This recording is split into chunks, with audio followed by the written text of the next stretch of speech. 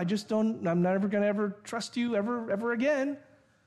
I understand there's sometimes wisdom in not being foolhardy when it comes to forgiveness. But let's be clear that the way God forgives is completely undeserved and therefore completely more than we should ever expect. It is an insane amount of forgiveness. Basically, is what Paul is saying. This is an unwarranted amount of forgiveness. This is a forgiveness that none of us should ever think we are owed by God. And you just match it up to your own experience of forgiveness, both offering it and receiving it. Now, we're going to speak more of grace in Ephesians 2 and 3. But just to give a kind of a simple, I like grace as God's riches at Christ's expense. Grace, God's riches at Christ's expense. I really like that phrase, but I don't also just want to keep saying the same tired phrases. So I was thinking about this again. Here's another way that at least thinking of this gift of grace. What the Bible means by grace is it is a gift that stands completely opposite to our worthiness. The more you think you deserve something, anything from God, the more you take away from His grace. The fact that He gives purely out of the pleasure of His goodwill and purpose on those who deserve just the opposite. That is grace. And the way it's phrased here should really overwhelm us. I was trying to even think of like a proper analogy for this, but this is just one example, or one thing I was thinking. But imagine you really offended a neighbor, but then you end up needing a favor from them later. So you cussed out your neighbor the night before, completely unjustly. It was not absolutely warranted at all.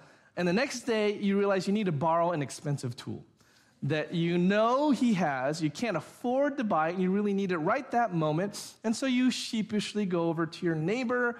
You're contrite because you know you screwed up, and you're saying sorry, and even as you're saying sorry, you're realizing, this is just going to sound like I'm saying sorry because I need to borrow something. Because as soon as I say sorry and they say, could I, borrow this tool, it's just going to sound like you came to say sorry because you need to borrow the tool, but you really do, and it's just, it's a mess. Your expectation is zero, right? That they're going to take the apology, that they're going to lend you the tool. But imagine the neighbor saying, hey, you know what? You can't borrow it. You can have it.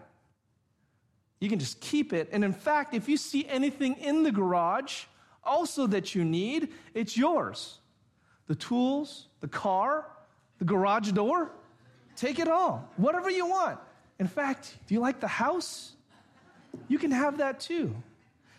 I know that's kind of a silly example, but how unusual that is, right? I mean, that's never going to happen in a million years, right? That is just the tiniest sliver of the extra abundance of God's grace to you. We should expect nothing. We really should expect nothing from God. What exactly do we have to offer to Him? But we receive everything we need and more. I mean, in that scenario with the neighbor, even for the neighbor to accept the apology, that would be gracious of them. But then to give you what you need and then way beyond what you're even asking, that's grace upon grace. And if that is the earthly picture of it, just imagine if you woke up this morning, that's God being gracious, more gracious than you deserve. Let alone forgiving us of our sin, even knowing we're going to sin again and again. But believing in God's grace means that we see every day and in every moment the lavishness of His grace, the overflowing abundance of His goodness to us, precisely because we deserve nothing, and He gave us everything, because He gave us His Son. And this kind of forgiveness is the kind of forgiveness that the Bible does call us to. The same way you forgive others is the same way the Father is going to forgive you. Now, it's not easy. And again, there's some wisdom involved, sure. I mean, people who commit extreme acts of crime or abuse maybe shouldn't be trusted immediately with something, but in terms of just the personal relationship and sentiment with someone who has asked for forgiveness, there is to be a sense, well, I'm going to treat them better than they deserve on this. It might seem foolish to the world. And again, there's some wisdom involved. Is this person truly repentant and so on? But we do, I think, often need to rethink our idea of sin and our idea of forgiveness. Because in Christ alone, we have this grace. Now, ultimately, believing in Christ alone for redemption is the belief also that all things will be made right one day. There's a future sense. So that's all sort of past and present. That our redemption was, of course, bought by Jesus Christ 2,000 years ago. We are currently in the process of living in his grace and in his mercy. But then the last section here talks about how that there is going to be a time when all things are finally made right. And as mentioned earlier, the deliverance that God reaches, or that God offers, reaches its ultimate and final status when Jesus finally brings together all things. Look at the end of verse 8 to verse 10. In all wisdom and insight, making known to us the mystery of his will, according to his purpose, which he set forth in Christ, as a plan for the fullness of time, to unite all things in him, things in heaven and things on earth. This is for those Christians who think that being a Christian is just about that get out of hell free card, or that there's nothing more required of the Christian than just to be forgiven and say, oh, thank you, God, and go about our lives. Paul's very clear here that God wants Christians to grow in our understanding of who he is and what his plans are, so that it changes our lives. God is revealing to us not just forgiveness, like, here you go, if you believe in Jesus, your sins are forgiven. He is laying out and has laid out for us a plan that he wants us to understand from beginning to end, so that we can be changed and transformed by it. God wants us to see history through the lens of Christ alone. He says, in all wisdom and insight, making known to us the mystery of his will according to his purpose, which he set forth in Christ. In all wisdom and insight. So roughly speaking, wisdom is understanding spiritual truths. Insight is applying spiritual truths. So God wants us to know the mystery of his will. The mystery of his will meaning the gospel. Mystery in Greek, the Greek language, doesn't mean like Sherlock Holmes mystery or Agatha Christie kind of mystery. The mystery in the Greek literature, that word means a truth that was hidden and now revealed. Okay? And so this is something that that God has hinted at for ages past and is revealing now. And he's saying that he wants you to know those things so that by wisdom and insight, you can apply them to your lives. There's a reason and purpose. He wants us to see history through the lens of Christ alone. There were hints in the Old Testament that God would do these amazing things in order to redeem mankind. That is, to send his own son to be the propitiation for our sins, the sacrificial system. The very temple itself were indications in the Old Testament that we need Jesus, that God is going to send Jesus, a mystery in the past revealed to us now. What ways should that change us as we understand that truth and as we apply that truth? In fact, even when this isn't just looking at the lens of history through Christ alone, doesn't just mean the lens or history as recorded here, but human history. All human history is actually painting this picture. All the struggles of humanity throughout our time on this planet point to the fact that we need Jesus. We need a Savior. This is the grid that we need to view our news, our social media, our bank accounts, our lives, that everything has been working toward revealing our need for a Savior from heaven. That all things have been going according to a purpose to reveal that Jesus Christ, the Son of Man and the Son of God, is the only way that we can be united with the one who made us.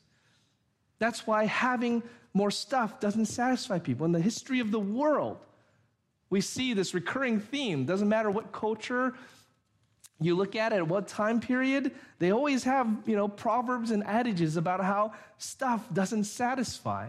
Things of this world you can't take with you. This is why, we say knowledge is power, but then why do we know more stuff than ever before? And yet you could argue that we're better off in just strictly physical terms, material terms, but in terms of spiritually, has knowledge really been our Savior? This is why politicians don't always solve our problems, or rulers or kings, why every empire the earth has ever known has crumbled at some point. When we look at the grid of history through Christ alone, it is all pointing to the rise and fall of nations. All of these things is pointing to we need a permanent solution, an eternal solution. Our greatest need is to restore the relationship between God and man. And so, God sent his Son. I like how Charles Sell put it. If our greatest need had been information, God would have sent us an educator. If our greatest need had been technology, God would have sent us a scientist. If our greatest need had been money, God would have sent us an economist. If our greatest need had been pleasure, God would have sent us an entertainer. But our greatest need was forgiveness. So God sent us a Savior. Jesus is the key to making sense of history and life. Not just history in the broad sense, history book sense, but your life history as well. The only way you're going to make sense of it is in the light of the eternal truths that have been revealed to us now. That this world was made in a perfect state, that through the sin of our forebears, Adam and Eve, sin was introduced into the world and into our lives, and that only through the Son of God himself, true God and true man, entering into time history, entering into our flesh, could we be reconciled to God by his own death, which is a payment for our sins, which was a liberation of our indebtedness to sin. God is revealing to us through the revelation of these mysteries in his word and in the life of Christ, the things that we need to live our lives more faithfully, more richly, more according to his purpose, to make good choices, to make choices that matter for time and for eternity. God wants us to see history through the lens of Christ alone, but God wants us also to see future history through the lens of Christ alone. The phrase, when he says, which he set forth in Christ as a plan for the fullness of time to unite all things in him, things in heaven and things on earth. Paul is reminding us that Jesus is truly the centerpiece, not just of redemptive history, but all history, of time and space, of this whole creation. Christ alone is the focus of it. Christ is not sharing that with anyone. There's no other religions that can cooperate with this. It is only the biblical Jesus, the biblical God, this special revelation from the Creator to his creation that tells us the truths about what is going to happen. And it is only about Jesus.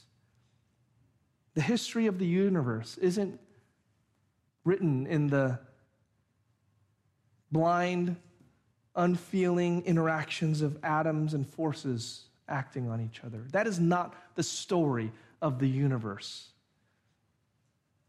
It isn't a blind process with no purpose and no goal. The history of the universe doesn't have a plan A, a plan B, a plan C. I tend to doubt there's anything like a multiverse or whatever the popular theories are. All we know is that in this existence, The plan is a person. The purpose is a person. The meaning is a person, and that person is God himself in the flesh, Jesus Christ. That all things would be united in him, things in heaven and things on earth. What does that mean? That's not pantheism. Pantheism is the idea that all is God and everything is God. God is in everything. God is in the bench. God is in the nature. We're all part of God in some way. We are God. God is us. That's pantheism. That's not the kind of unity that Jesus is bringing. The word unite means to gather up as a whole. And what are the two parts that Jesus is uniting? Heaven and earth. Now, we said this before, but heaven isn't like a location or a place per se. It is the dwelling place of God where God is. Now, God is spirit. So you can't locate him or locate heaven. It's kind of a conceptual thing. It's a spiritual thing. For heaven and earth to be united then is really to say that God will be where we are and we will be where God is. That's all it means. It means that we will be, it's kind of a way of saying that God and humans will no longer have and experience this separation. But in Christ alone, there will be a union. Just as in Christ there's this perfect union of God and man, our ultimate purpose and goal is that we will be once more reunited in a perfect relationship with our Creator and Maker. That there will be a day when even the sin-cursed creation will be renewed and restored. That our own sin-cursed bodies will also be renewed and restored. And we will finally be together with God forever and ever, just as Revelation speaks of. Jesus uniting them, being the only one to unite them, is to say that he is the bridge for how God and men will be able to dwell together eternally. Through his work alone, he brings heaven and earth together. He's the only one. No other figure in any other religion even comes close to claiming these kinds of things. By character and by nature and by deed. No other religion is saying anything close to these words. As hard as atheists try to analogize Jesus to some Egyptian god or some Greek god, and that's silliness. There is no other place except here that says for us humans to be reconciled to God, 100% God, 100% man must come and unite us together. That is Christ alone. No one else has done this. No one else stands at the center of history, literally dividing time before Common Era and Common Era. What was there? Before Christ and in the year of our Lord. He literally is the only one who has split time and history because of what he has done. Only God, only Jesus Christ. Jesus Christ alone. In him alone is redemption. And that needs to change us. That needs to motivate us. And if you're not a Christian, that needs to be your cry today. That God would be the one to forgive you. That you would plead with him your sin. Not your works, but your sin. God, I have done this wrong. I have done that. To confess to him your sins and repent and ask his forgiveness. And if you do, God is perfectly willing and desiring to lavish grace, mercy, forgiveness upon you. So would you do that this morning if you're not a Christian? If you have any questions about that, come talk to me. Come talk to Pastor Chris or Bing. We'd love to share with you more about this God and this gospel. If you are a Christian this morning, hopefully something here turned your mind around a little bit. If it hasn't, get in a truck and just do like a couple 100 miles with a few sermons on and just start thinking about life. It's one of the most humbling things you can probably do. But I pray that something in this sermon by the Spirit's power will draw you near to him. That's my prayer anyway. Let's close in prayer. Heavenly Father, I thank you, Lord, that your word has given us so many riches to consider. And Lord, even if one thing were to enrapture our souls today, one thought about who you are, one realization of who we are, one thing to change, one thing to reconsider, one thing to ask forgiveness for, one thing to confess to someone else, that would be fine. Lord, just to change us a little bit would be so much grace we don't deserve. To take the littlest step towards holiness would be an absolute miracle. So, Lord, that's what we're asking for, is that miracle of your Spirit working in our lives, Lord. And pray this in Jesus' name. Amen. We're going to close by singing